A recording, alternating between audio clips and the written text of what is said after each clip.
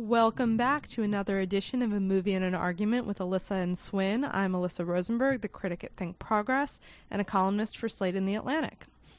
And I'm Swin Suebsaeng. You can call me Swin. I'm the interactive writing fellow at Mother Jones Magazine's DC Bureau and their movie guy, and a little bit of TV too. Alyssa, thank you so much for joining us again. Happy to be here as always. The conference room at the Mother Jones DC Bureau feels increasingly like home.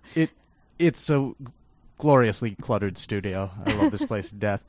But to get down to business, unfortunately, due to the lovely third and final presidential debate, I didn't get to see the Cloud Atlas screening, but you did. So you mean you were observing another dystopian wasteland while I was at Exactly. Cloud Atlas watching? One way darker and far less Tom Hanks involved. Yes, this is very Tom Hanks involved.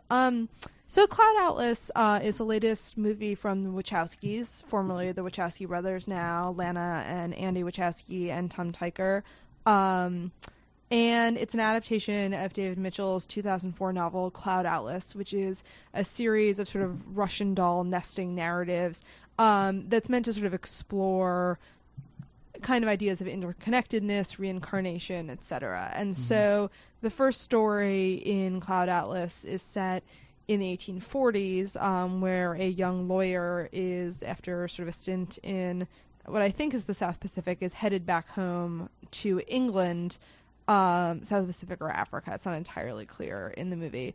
And then the final story is set in, a sort of unnamed post-apocalypse. We know it's 106 years after the fall, and the fall is sort of a mysterious event, where surviving humanity lives on an island that looks a lot like Hawaii and is visited periodically by Halle Berry in a spaceship.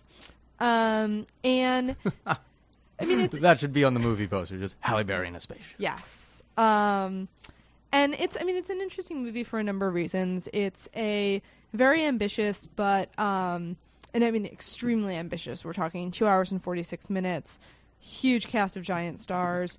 But for all of that, relatively cheap. I think it was under $100 million, which, considering what we spend on The Avengers or Pirates of the Caribbean these days is, Or one episode of Boardwalk Empire. Exactly. Is not hugely expensive. It's a movie that is going to be confusing to a lot of people. It's also been somewhat controversial because the same sets of actors play different characters in different stories. So Halle Berry's character is the wife of a composer in 1930s England. She is an investigative journalist in San Francisco. In the 70s. She, is this spaceship riding, explorer in this futuristic time. And the characters in different timelines are made up with very sophisticated makeup and prosthetics that essentially have them switch races. And this is something that is not comfortable for a lot of people. And I've been sort of struggling to work out some of my feelings about it. Obviously, the traditions of both sort of blackface and yellowface makeup in American cinema and television are ignominious. And I know there are some people for whom the Wachowskis and Tykwer's intent not to use those tactics to sort of mock or shame or to put Asian and black actors out of jobs simply isn't going to be enough. And it's an area where sort of my politics and my sort of emotional and aesthetic reactions to a work are really in conflict, because this is not a tactic I want to encourage or that I think is a good thing. Cloud Atlas is unmakeable without it. Without sort of the flashes of recognition of these people over and over again in the different storylines, the movie has none of its emotional resonance. And I really don't think it could have been done with different actors. But I think it's going to be, and I understand why it is a significant challenge for a lot of people. So it is Tom Hanks in blackface at some point? You don't have Tom Hanks in blackface. You have Halle Berry playing a white woman. You have Hugo Weaving and Jim Sturgis playing Asian in a sort of futuristic Korea. It goes. You have Hugh Grant playing a cannibal in of sort of indeterminate race. So it's it's back and forth in a lot of different directions. And I mean, you also have Hugo Weaving playing like a, pasty, evil nurse orderly in a sort of 2012 storyline. Right. But so this movie, I understand why you say like it's artistically necessary, but just to stay on this topic for a second, Sure. How did you feel about this in movies like As a Mighty Heart, where Angelina Jolie played a black woman, and Sure. or Tropic Thunder, where it's clearly meant to be satirical with Robert Downey Jr. No, as in a this black case, man. it's solely to sort of provide continuity. The idea is that these souls are sort of moving from character to character. And, Weaving's character in the first story in 1849 is a white, sort of slave trader in England, sort of towards the end of the abolition of that particular practice. The timing isn't quite right on that, but, just in terms of historical fact. But, and then he is, an assassin, a white assassin in the 70s story. He's a sort of mythological figure in the Final Fall story. So it's, in his case, let me put it this way. The actors who are playing... The white actors who end up playing Korean play white in many more storylines than they play people of color. And so, again, this is not something that I am on board with, but if you're going to cast someone to play 6 different roles and 5 of them are a white guy, I can sort of understand why you would, in terms of like makeup budget and practicality, cast a white person in that particular role. I'm really struggling with this, and I hope that's coming across, because I found some of these moments in the movie really powerful and moving, even as it's a practice that I find totally obnoxious. Short of Breakfast at Tiffany's, what can you think of that in recent years that stuck out to you as like a practice of this obnoxious?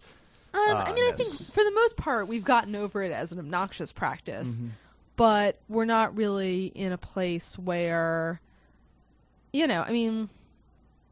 there is good reason that the sort of tradition of this is obnoxious and sort of to be avoided.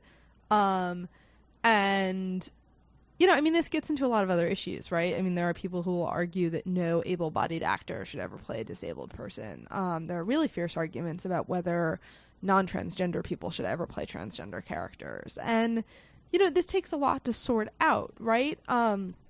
Because there are questions... I think... there are all of these thorny questions about, about sort of authenticity, acting as, an act of transformation and taking on a new identity.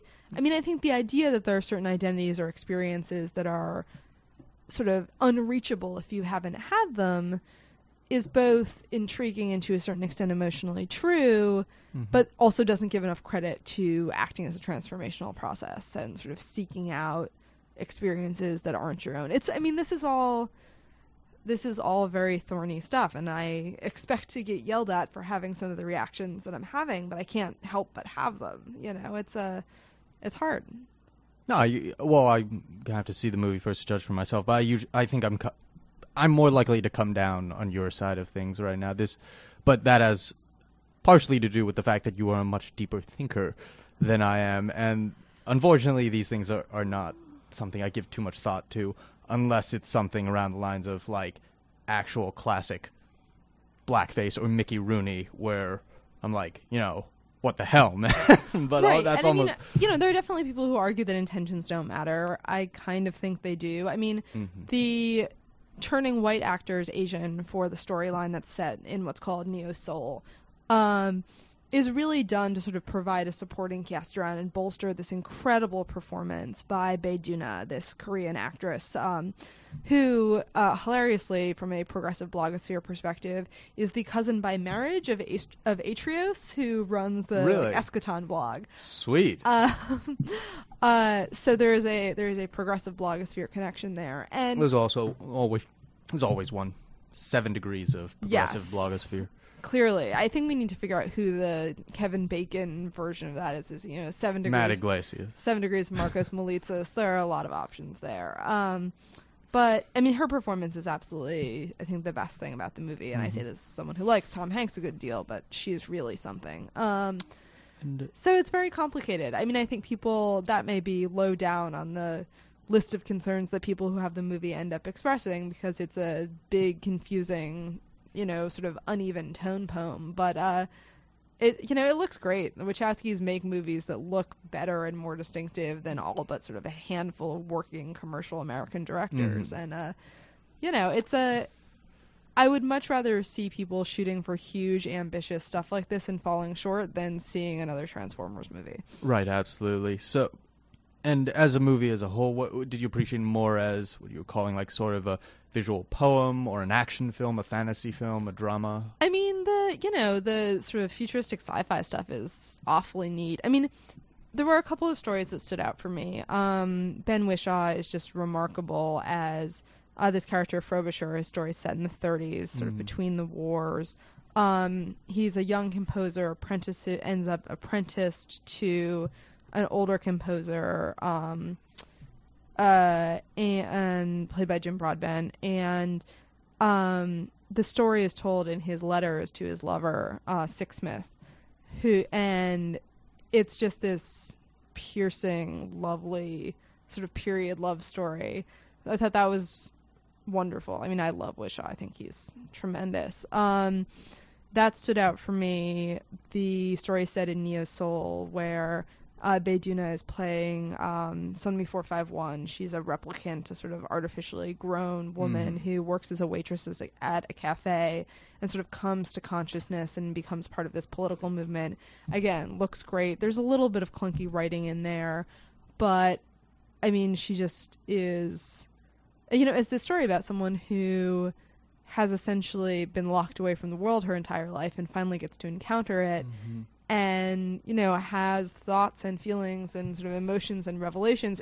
Seeing someone experiencing learning or self-respect for the first time are, really potent things to see on screen. And the movie does a wonderful job with that. The final sort of most futuristic post-fall story is probably the showcase for Tom Hanks' best work. His characters in some of the other storylines are pretty cartoony. But he's wonderful as this man who is sort of curious about the world, trying to protect his community, and, takes some real risks and isn't entirely excited about what he finds in his contact with sort of advanced technology. There's also a nice little performance by Susan Sarandon in that storyline. That's she plays sort of the community priestess called the Abbess, and she's really quite good. I'm glad to hear that it's getting a good reception from you and a bunch of other critics I'm right now reading on. I mean, it's a total mess, but it's such a fun mess. Yeah, that's the general gist of what I've been reading and getting so far. And it's nice to see that there's a good chance that the Wachowski brothers... The Wachowskis. Just be careful. I'm sorry. The Wachowskis. Is it Wachowski or Wachowski? Wachowski. Okay.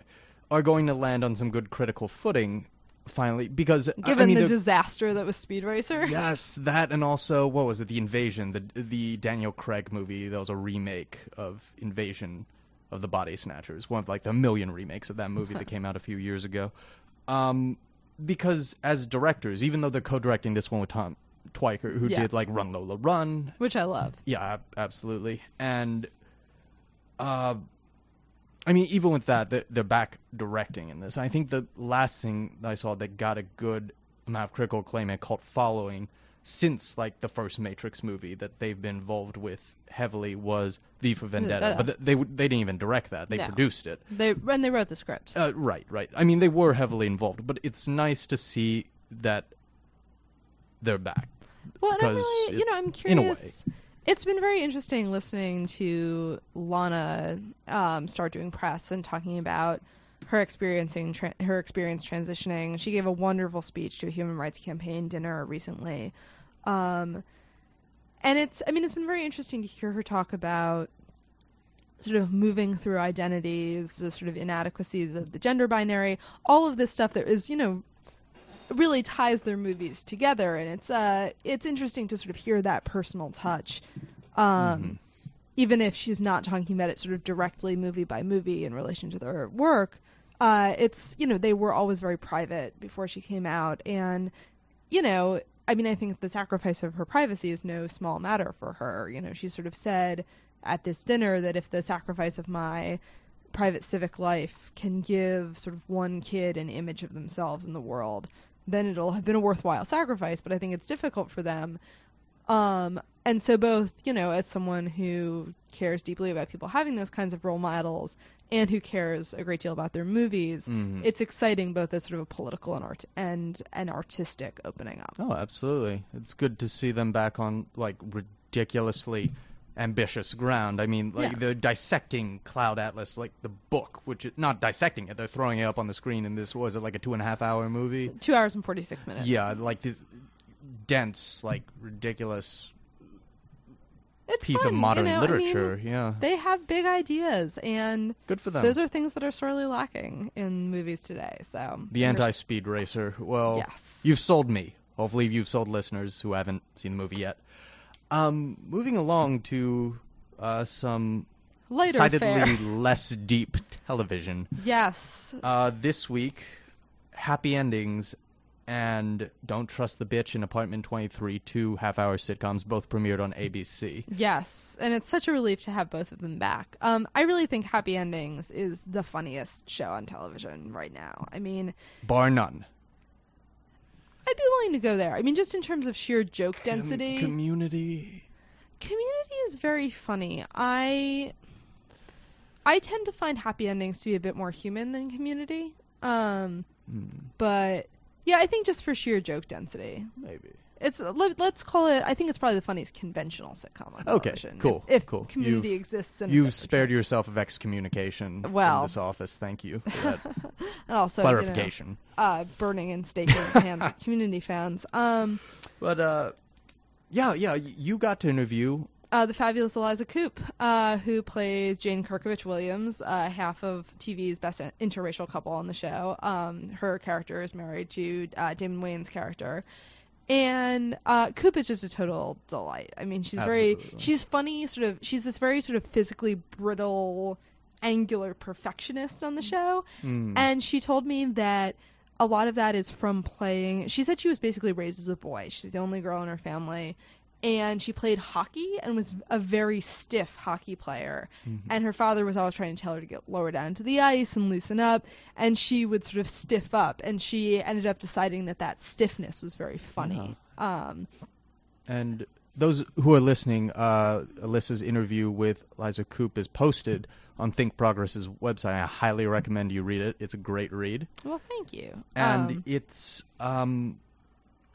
I mean, the thing about Happy Endings is it's when you give in the elevator pitch or you hear like a one-sentence like synopsis of the show, it sounds so generic. I mean, it's Friends in Chicago. Exactly, it's Friends in Chicago. Like Eliza Coupe has pointed that out with like her tongue not so firmly in her cheek. Yeah. Like, it's like 3 guys, 3 girls, they're friends. Some of them mingle in like sexual and emotional relationships. But it sounds familiar to you, maybe. Yeah, but it's like it's a. Getting into it like about a year ago, I didn't think I was going to like it at all. But it's just so damn like quirky and, as you said earlier, like jam-packed, like second by second with these great punchy lines and cultural and pop cultural references. I'll just completely won over by it. It's so damn charming. Well, and it also is a show that looks much more like actual groups of friends than something like Friends ever did, right? I mean, if in Friends, it starts out everybody's single, everyone's sort of in the same place. And a lot of the comedy of Happy Endings comes from the fact that the characters are at different stages in their lives. You know, Jane and Brad are married, both have pretty successful careers, you know, they have that part of their lives figured out. Jane's sister Alex, you know, runs a successful boutique, but her personal life is kind of a mess. It was her decision to leave her fiance, Dave, another character on the show, at the altar that sort of kicked off the show. The logo for Happy Weddings is, you know, someone face down in a wedding cake.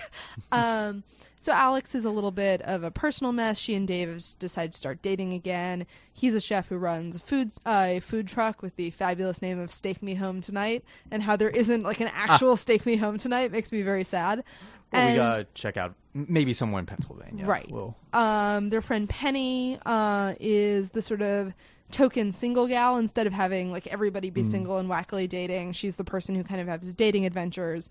And then unlike Friends, which had gay characters sort of on the side, like Ross's ex-wife, you've got Max, played by Adam Pally, who is a single and sort of like slobby gay guy who doesn't really fit into any of the sort of established comedic gay stereotypes. Right. And I think having the characters in different places creates a lot of interesting comedic tension on the show, whether it's Jane sort of worrying about Alex, Dave and Max living together, even though they're sort of in different places. The way the characters sort of rub up against each other and reconcile themselves to each other is a lot of what makes the show funny and emotionally interesting to me. Oh, absolutely. I love that when they're playing against stereotype and being...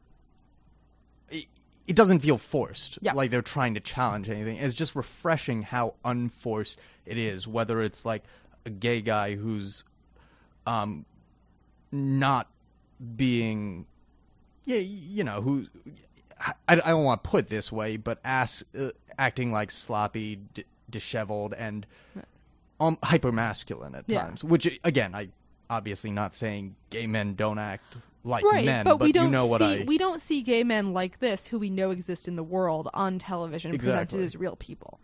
Right. And the when there's the interracial couple with Eliza Coupe's character and which Wayans brother is it? Damon Wayans Jr. Junior. I always miss the junior. Yeah, if she was married to one of the original Wayans brothers, there would be some generational-ish. Yeah, it's just again, you don't get the idea that anybody's stereotypically playing into, like, I don't know, it just seems completely normal. I don't really the show feels, to me, Happy Endings feels confident enough not to need to lean on tropes as a crutch. Mm-hmm.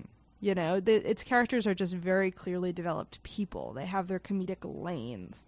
And, like Jane and Brad are total freaks, which is super entertaining. Or like, Max always has wacky ideas and is kind of selfish. Or Alex gets caught up in something flighty and absurd. And so, because the personalities of the characters are so strong, they don't need to be recognizable types in the same way. And that feels very liberating, I think, for the show. Yeah, absolutely.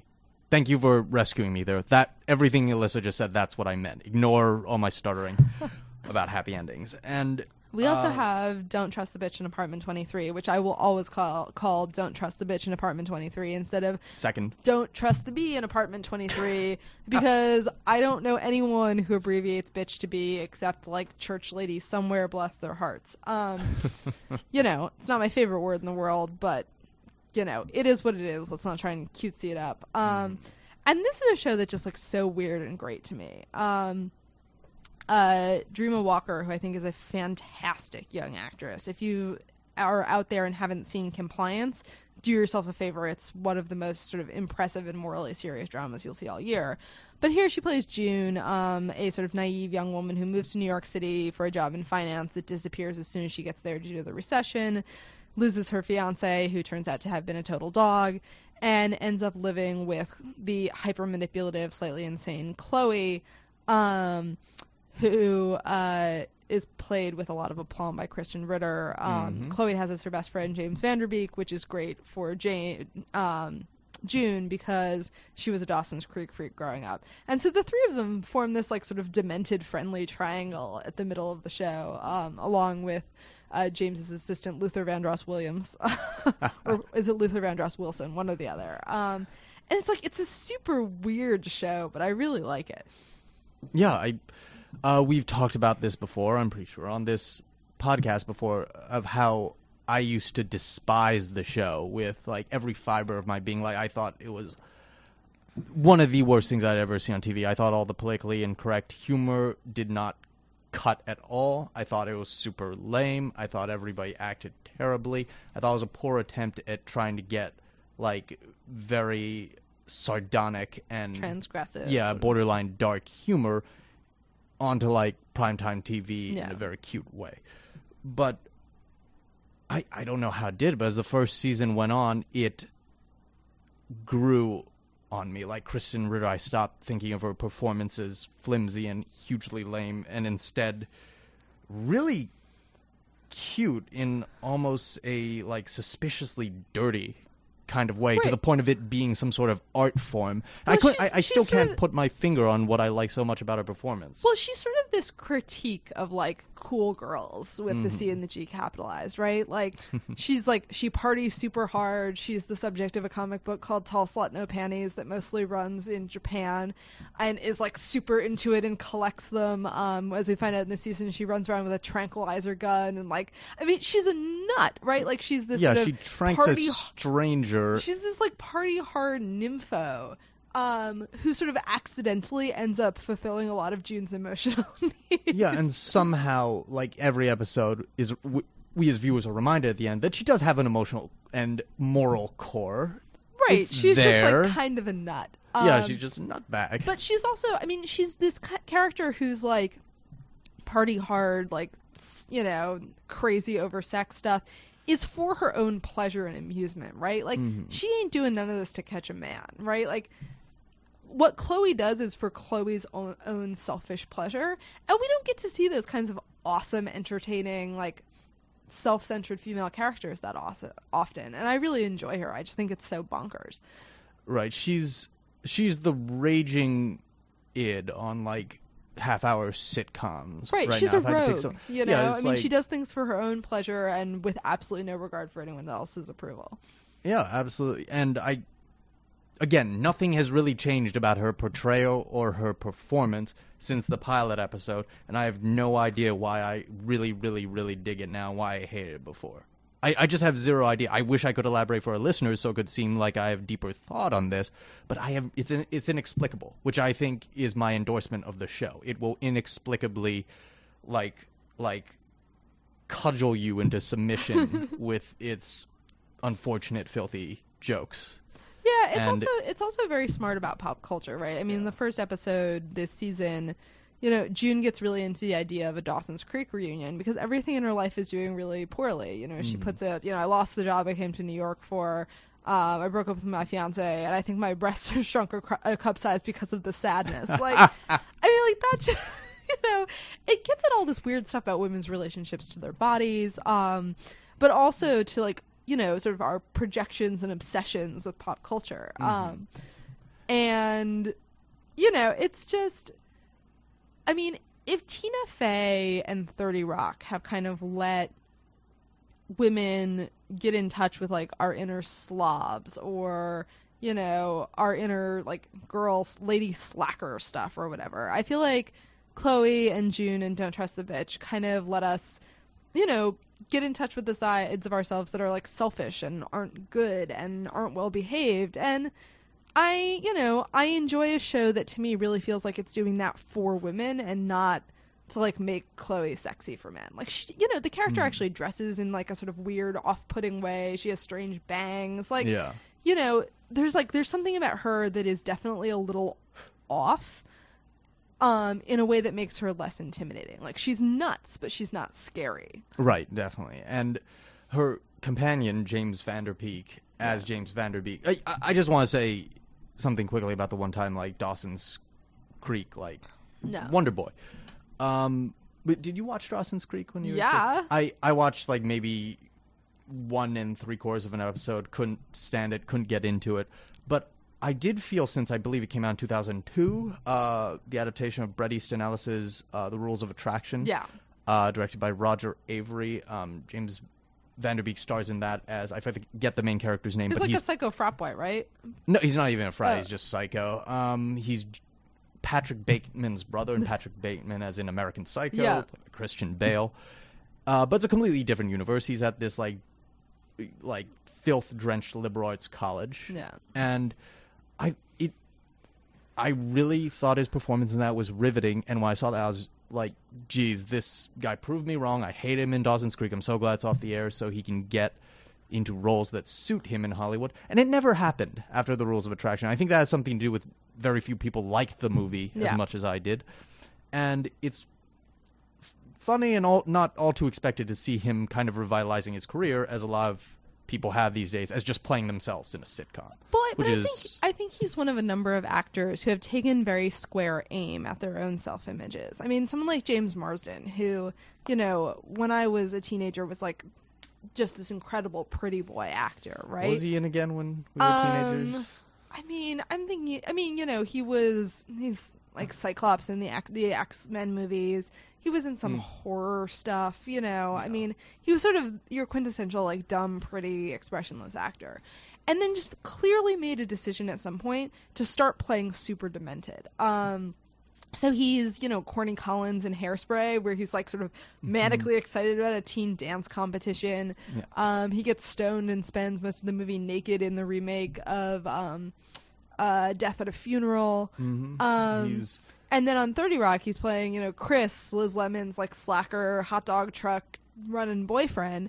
And has just been like, you know, has gone for the dementedness of these roles in a way that is just very clearly determined to take an axe to his prior reputation. And I think Van Der Beek, you know, is doing that by playing himself, right? I mean, and, you know, he did this in one of Kesha's videos. He's sort of... For Blow. Yes, yeah. Exactly. Love that music video. Right. And so I'm hoping that by being super self-aware and kind of taking a hatchet to his reputation, that'll be the thing that lets him really sort of start over. Because he's super fun, you know? Yeah. I mean, watching him, like, track down former child stars in the supermarket and, like, beg them to do a remake with him is hilarious. First time I've seen Frankie Muniz in anything since God knows when. Malcolm in the Middle? I mean... Since that gangster movie he was in. Right, or, like, having Mark Paul Gosselaar do, like, a fame intervention with him. That stuff is funny. Yeah. You know, and I'm rooting for the guy. We'll have to see what happens. Same. Let's see if we can get him, I don't know, an Emmy for being on a miniseries on HBO in the next 7 years or so. 7-year plan for James Van Der Beek. We can take the Wonder Twin powers of ThinkProgress and Mother Jones and devote them to the James Van Der Beek restoration. Well, Alyssa, I think we got to get going, but it's been a pleasure as always, and can't wait to see you next week for Lincoln. Yeah, we're seeing Lincoln on Monday, and hopefully we'll also be able to talk about Flight. Yes. The upcoming Denzel Washington movie when he flies a plane upside down drunk. Yes. I hear that's the entire movie. It's just like 2 hours and 10 minutes of that. It'll be a fantastic movie. Can't wait to see it tonight. We will see. Until next time, thanks so much, folks. See ya.